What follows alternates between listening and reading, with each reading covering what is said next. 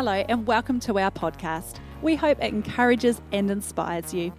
Please head to our website for more information on what is happening at Ashburton New Life or to get in touch. One of our team would love to talk to you. Here's today's message. Good morning, everybody. Tēnā koutou, tēnā koutou, tēnā koutou. Nau mai, haere mai. Welcome to church this Waitangi weekend.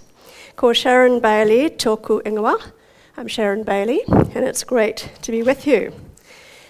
The only problem when you start to get old is that your eyes don't work the same way. So when I have these on, I can't see you. And I can see my paper, but when I have them off, I can see you, but I can't see this. So we'll be doing this all day, don't worry about that.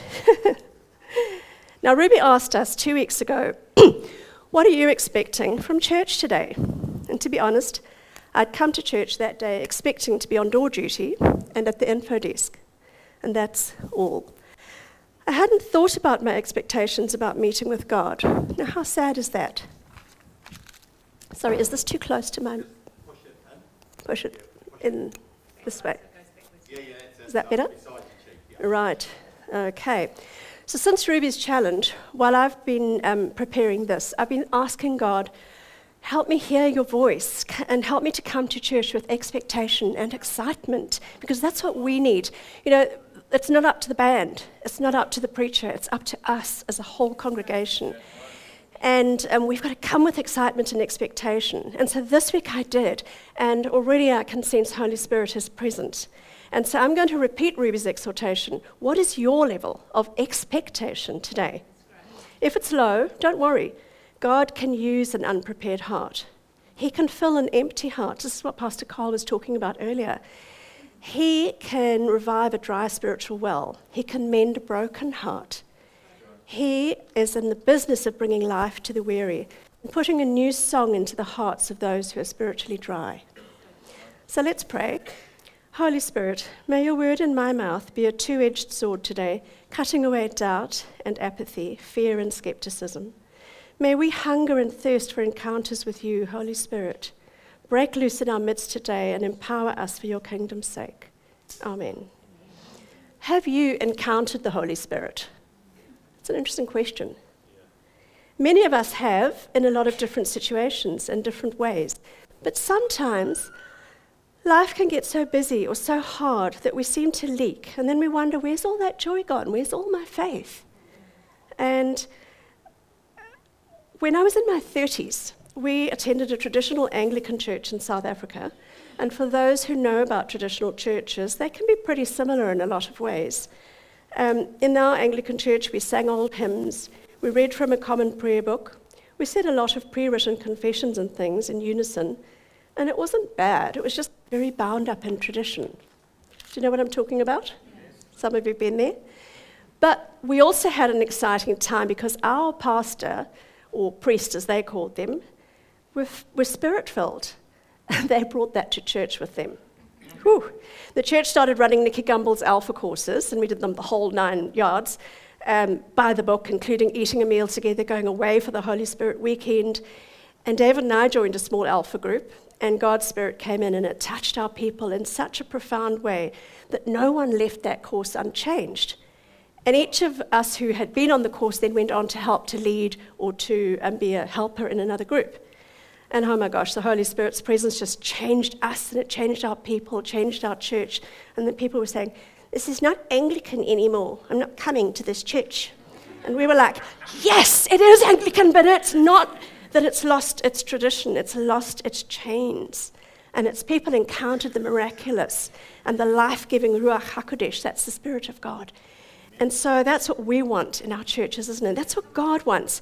And when we got used to, Dave and I used to wake up and have butterflies in our stomachs before church on a Sunday morning. It was like, what's God going to do today?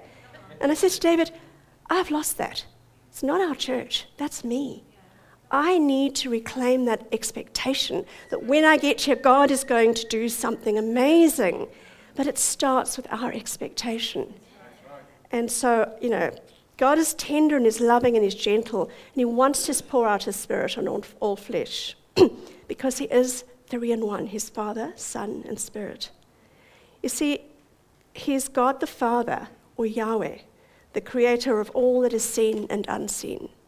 But he's also the Son, Yeshua, or Jesus. He's the risen Savior who knows what it's like to be fully human and to suffer like we do. And he suffered a lot worse than most of us ever do. He's the Holy Spirit, the Ruach HaKodesh, the breath of life, the wind of God, counselor, comforter, advocate. So today, Pastor Carl asked me to kick off a new series about the Holy Spirit, and the series is called Take a Walk. And so the walk we're taking today is called Leaving the Valley. So one morning here in church about 6 years ago, a beautiful lady that many of you remember well, Viv Pierce, said to me, "Don't you just love the story of Ezekiel in the Valley of Dry Bones? It's such a stirring and positive story." And I kind of smiled and went, I have to admit I haven't really paid the story much attention. I thought it was a bit weird. And since she said that, though, I have made a point of paying it a lot of attention. And when I was praying about today, that's where God took me. And I was like, really? Okay. So about 2,500 years ago, the people of Israel had abandoned God. They had ignored the prophets like Jeremiah and Ezekiel who were warning them that they should change their ways.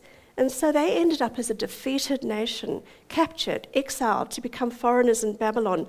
And they were living as servants in this foreign nation. It couldn't really get much worse than that, servants and slaves. They had abandoned God, but now they felt abandoned by God, like a pile of spiritually dead, dry bones. But isn't that the human condition today as well?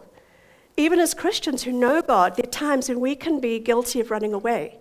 We can be guilty of ignoring God when we don't like what he says. We make big decisions without praying first. We rebel, we do our own things. And then we blame him for our problems and ask him why he abandoned us. Like, look what's happened, God, don't you know? Actually, we need to think about that. Now, Ezekiel was an incredibly obedient prophet, and he spent 22 years calling the people back to God, doing whatever God told him. And amongst those things were some pretty weird actions, but you can go and research that if you're interested. After 37 chapters of gloom and doom, God finally gave Ezekiel a glimpse of hope for the people of Israel. And here's what happens. God takes Ezekiel through an incredible supernatural, surrealistic experience. Maybe it was like when you put on those Oculus gaming headsets and you feel like you've gone into another world, or sometimes at the 3D cinema. And so Ezekiel ends up being in a place. We don't know if it's physical or real or emotional or spiritual, but that's where he went. So come with me wearing your Oculus and imagine that suddenly the ground is scorching hot. The sun is beating down on you. There are no trees, no wind, no life, and dry white bones as far as your eye can see. Human bones just lying there. You're in the valley of dry bones. So let's linger here for a moment and hear the sounds. There probably are none. Smell the smells. Probably just the smell of drought. And then let's read from Ezekiel 37. The hand of the Lord was on me, and he brought me out by the Spirit of the Lord. He set me in the middle of a valley. It was full of bones. He led me back and forth among them, and I saw a great many bones on the floor in the valley of bones that was very dry. And he asked me, Son of man, can these bones live? And I said, Sovereign Lord, you alone know that. Excuse me, my throat has got so dry just thinking about that. And then God says to him, can these bones live? And he says, well, you alone know. And the reason he says that is because in the natural, can it live? That is so dry. It is so dead. If we look at these bones, these are all animal bones. I refrained from human bones. I thought that might have been in bad taste. So we've got a bunch of bones here. That's my phone ringing. I'm sure I know my ring. And here we have, I think this must have been a pig. Wonderful. But can these bones live? They can't, because they're so dry, they're so dead. There's no tendons, no meat, there's no blood, there's nothing to make them alive. But God. But God, that's our miracle. So if you're feeling metaphorically like that, if you're feeling dry inside, God has the remedy. He has hope. Now, Ezekiel continues. We're going to go from verse 4. He writes, "Then he said to me, prophesy to these bones, and say to them, dry bones, hear the word of the Lord. This is what the sovereign Lord says to these bones. I will make breath into you, and you will come to life. I will attach tendons to you and make flesh come upon you and cover you with skin. I will put breath in you, and you will come to life, and then you will know that I am the Lord." So I prophesied as I was commanded. Now, prophesy meant that Ezekiel had to pass on a message from God to the bones. That's prophesy.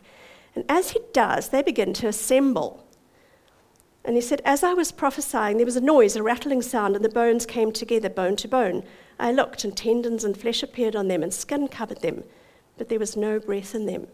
They're still just dead bones. Even with the flesh attached, they're dead, because something's missing. And then he said to me, prophesy to the breath. Prophesy, son of man, and say to it, this is what the sovereign Lord says. Come, breath from the four winds, and breathe into those that are slain, that they may live. And in Hebrew, that word, ruach, means vital breath. And it means wind, it means air, it means all that animates the physical world. Ruach also means spirit. And in Scripture, the Holy Spirit is the breath of life. And the Greek word for ruach is pneuma, which you probably know from things like pneumonia and pneumatic. So ruach is the wind in Genesis that parted the waters and created dry land in the beginning of time. Remember, God breathed on the waters. It's the very breath that God breathed into humans at creation. And it was the Spirit that parted the seas and allowed the people to escape from slavery to Egypt. In that same Spirit that came on Jesus at his baptism in the image of a dove. And it's this Spirit that empowered the early church in Acts. So this ruach is active throughout all our sacred stories in the Bible. And we read from verse 10, and so I prophesied as he commanded me, and breath entered them. And they came to life and stood up on their feet, a vast army. Now, at this point, modern people would probably be thinking of a zombie movie. Okay. But if it seems implausible, that's because it is only a vision, okay? He's not telling you this happened. This is a vision. And the visualization is vital for humans to see and to imagine into the future. You know, Muhammad Ali, the boxer, said, if my mind can conceive it and my heart can believe it, then I can achieve it. And so Ezekiel sees the vision, and then God speaks again. And then he said to me in verse 11, Son of man, these bones are the people of Israel. But you know, we could also say these bones are the people of Ashburton. Or these bones are the people of New Zealand or the world. And he says, they say our bones are dried up and hope is gone and we're cut off. Therefore prophesy and say to them, this is what the sovereign Lord says. Prophesy, speaking God's word. My people, I'm going to open your graves and bring you up from them. I will bring you back to the land of Israel. Israel is the land of the living in spirit, in the Christian teaching. And then you, my people, will know that I am the Lord when I open your graves and bring you up from them. So again, we're not talking zombies, we're talking spiritual life. And how's he going to do that? He says in the next verse, I will put my spirit in you and you will live, and I will settle you in your own land. And then you will know that I, the Lord, have spoken, and I have done it, declares the Lord. It's God who will empower them through his grace and mercy to repent. God will empower the people to turn back to him, and he's going to bring them back to life spiritually. It's always him. So now what we're going to do is go to Acts 2 and see how this ties up with the New Testament. So we're going to fast forward 600 years and look at the Holy Spirit when he came at Pentecost. Okay, it's our same Ruach HaKodesh. And the Pentecost festival was a time when Jews from all around the world would come to Jerusalem. A lot of those Jews couldn't speak their own language anymore because of the diaspora. They had been spread around so far, but they came to Jerusalem to celebrate the harvest, and at that time they also would celebrate the law being given to Moses on Mount Sinai. Now, if you remember that, the event had been one of flashing lights and rushing wind again, and trembling earth, trumpet blasts. So we're seeing God in action. And now in Acts, Jesus had told his followers to gather in the upper room in Jerusalem and to wait there at Pentecost. So there were 120 of them waiting, and they were feeling very low at this point because Jesus had died and life was pretty lame. And when the day of Pentecost came, they were all together in one place. In verse 2, suddenly a sound like the blowing of a violent wind came from heaven and filled the whole house where they were sitting. They saw what seemed to be tongues of fire that separated and came to rest on each of them. And all of them were filled with the Holy Spirit and began to speak in tongues as the Spirit enabled them. Do we see parallels here of the noise, the mighty rushing wind, the tongues of fire, the rumblings of thunder? And all as the Spirit of God manifested himself in the giving of the law to Moses, the symbolic raising of the bones, and now at Pentecost. Definitely seen the links.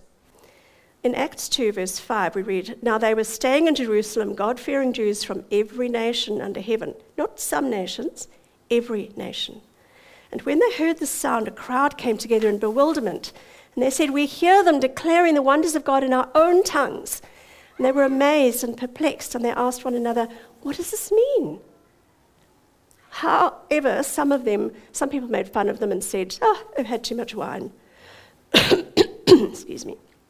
But Peter stood up with the 11, and he raised his voice, and he addressed the crowd. And he said, "Fellow Jews and all of you who live in Jerusalem, let me explain this to you. Listen carefully to what I say. These people are not drunk, as you suppose. It's only 9 a.m. No, this is what was spoken by the prophet Joel. In the last days, God says, I will pour out my spirit on all people. Your sons and daughters will prophesy. Your young men will see visions. Your old men will dream dreams." That's us. We can see the visions. We can see the dreams too. Even on my servants, both men and women, I will pour out my spirit in those days, and they will prophesy. And everyone who calls in the name of the Lord will be saved. Verse 21. Now, this was Peter's first sermon, but from it, 3,000 people were saved that day. That's every evangelist's dream, isn't it? And so you see this in the work of the Holy Spirit. It started then, but people, it hasn't ended. It's still part of what he's trying to do and wants to do in all our churches. And that's what happened in our church back in South Africa in those days. And that's what God uses. That's the power he uses to fill our empty seats. It's Holy Spirit. And it means that God's Ruach is given for all people, always, to empower us to serve him better.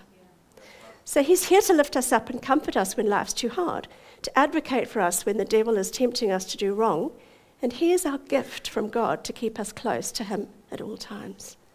So up until the coming of God's Spirit at Pentecost, Israel continued to be like dead men walking in the valley of dry bones. But when the Holy Spirit came, at Pentecost, that valley of dry bones began to stir, and it was given life through the breath of God, the Holy Spirit. So how do we access the Holy Spirit today? Well, in Acts 8:18, there was a sorcerer called Simon, and he tried to buy the Holy Spirit, but he didn't come off very well for that. So it's not a good plan. In Acts 2:38, Peter said to them, "Be sorry for your sins, turn from them, be baptized in the name of Jesus Christ. Your sins will be forgiven. You will receive the gift of the Holy Spirit." Not complicated, is it? It's about belief, repentance, and being baptized. So in Scripture, our body is referred to as the temple of the Holy Spirit. So we need to keep it pure and holy for him to dwell in, and not to defile it deliberately with practices that we know are wrong. So, when Pastor Jacinda Goodser was here and she was teaching about prophecy, she said, don't use for entertainment that which you know grieves the Holy Spirit. It's a really important thing she said. Don't use for entertainment that which you know grieves the Holy Spirit. And in my personal journey with the Holy Spirit, my mum taught us to pray. She taught us from probably being toddlers. But sadly, Mum turned away from her faith until she was about 50. And then she became a faithful believer and a prayer warrior again until her old age. But I believe that because of Mum's early prayers and teaching us to pray, she opened up the way for my sister and me to receive the Lord. And you know, we did that age 10 and 14. And then after that, we prayed for Mum, and she came back to the Lord. So when I was 14, I was baptized, and I longed to be sure that I was filled with the Holy Spirit. And I now know that the Holy Spirit chased after me because my mother prayed in those early years. And he was in me from the time I accepted the Lord. So, you know, James 5:16 says we're to pray for each other because the prayer of a righteous person is powerful and effective. So parents, at this moment, just a quick aside, never stop praying for your children. Because when you do, and for your unsaved family members, you open the door for Jesus. You open up the way for the Holy Spirit to come in and touch them. He'll chase them, he'll woo them, he'll catch them. So don't give up praying for those lost family members because they're not lost, they're just not here yet. So how do we pray? Check what I was saying. How do we hear from the Holy Spirit? So for me, it's generally via the conventional way, and by that I mean reading the Bible. Okay, I don't have a telephone. Scripture's packed to overflowing with Holy Spirit-inspired truth and wisdom, which we need to read, you know, just a little every day and let it soak in. Sometimes God's Holy Spirit speaks to me when I'm listening to music, because worship music speaks to my soul. You might have a different way. Or he speaks to me in my thoughts. You know that little still small voice, the one that I sometimes ignore until it's too late, and then I wish I'd learned to recognize it better? Oh, God, I didn't hear you, and now I know what you were saying. Too late.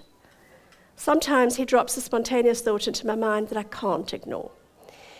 Here's a recent one. On Sunday, the 25th of September last year, at 7 in the evening, just as David was putting our dinner on the table, I said to him, darling, sorry, I have to phone my dad. I had this overwhelming knowledge that I had to do it. And the upshot of that was that my dad asked me to come straight over because my mum had had a really bad turn. And later that evening, she went to hospital by ambulance, and it was a very long evening, and I never did get my dinner. But sadly for us, Mum didn't come home. 9 days later, she went to be with the Lord. But God equipped us spiritually and emotionally for all that was to come. And, you know, he provided us the resources that we needed and family. He gave us friends to come and stand by us, and he gave us the ability to cope. Beautiful nurses, kindness, friendship, love, and Holy Spirit comfort. He was there from the start when he said to me, phone your dad. And here's another example of hearing the Holy Spirit. Some time back, I was having some personal troubles with another family member, and I was very hurt. And I was complaining to God about it, and he dropped a word in my spirit. And it felt like an inner audible voice. And this word said, Sharon, I don't need you to be right. I need you to be righteous. And I'm like, what? And it was so clear and it was so real. And I know it wasn't my imagination because I wasn't going to actually imagine that up. It's not what I wanted to hear. Okay, I wanted to hear, no, I really understand, Sharon, you really have a rough deal.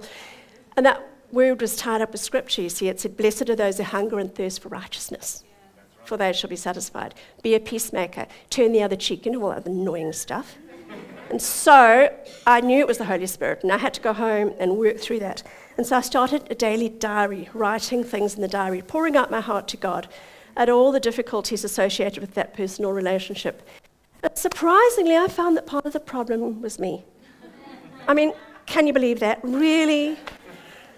So my attitude had to change, and I learned to behave differently too, and to forgive each perceived wrong. That's the turning the cheek part. And no matter what it was or how hard it seemed, but I became obedient to the Holy Spirit's guiding. And you know what? God has healed that relationship, and it's an important one to me. So I really praise God for that. And whenever we think that the Holy Spirit is leading us, we need to ask a simple question. Will my actions or words arising from this align with the Word of God? You see, if we're not sure, we better go and check. The Holy Spirit is the revelator. He opens Scripture to us. He does not rewrite it. He does not contradict it. And he doesn't replace it. That's right. Okay. The Holy Spirit is our guide. But the Scripture is our confirmation. Jesus said, my sheep listen to my voice. I know them and they follow me. So we need to learn to actually hear his voice. Can I have the band up now, please?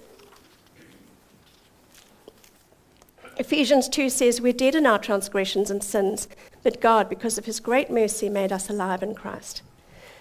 When Ezekiel saw that valley of dry bones, it was also a vision of me and a vision of you. And it's only because God has breathed his spirit, his ruach, into us that we are alive today. The vision Ezekiel saw came to fruition at Pentecost, and it continues today in the life of each person who comes to faith in Christ. But the evangelist Smith Wigglesworth, he said, Pentecost came with the sound of a mighty rushing wind, a violent blast from heaven. Heaven has not exhausted its blasts, but our danger that we're getting frightened of them. We mustn't be. This is when God touches us, and this is when heaven invades earth. So let's invite him in. If you know the Holy Spirit, but you're feeling spiritually dry and you need him to lead you back to quiet waters and to restore your soul, I invite you to pray. Ask him in. You're welcome to come forward. You're welcome to do it where you are. Let's stand. If you've never encountered the Holy Spirit, you could invite him into prayer, or you could stay and ask them. We all need to be part of the army of God, protected and empowered by his amazing, spectacular, life-giving Ruach HaKodesh, the Holy Spirit.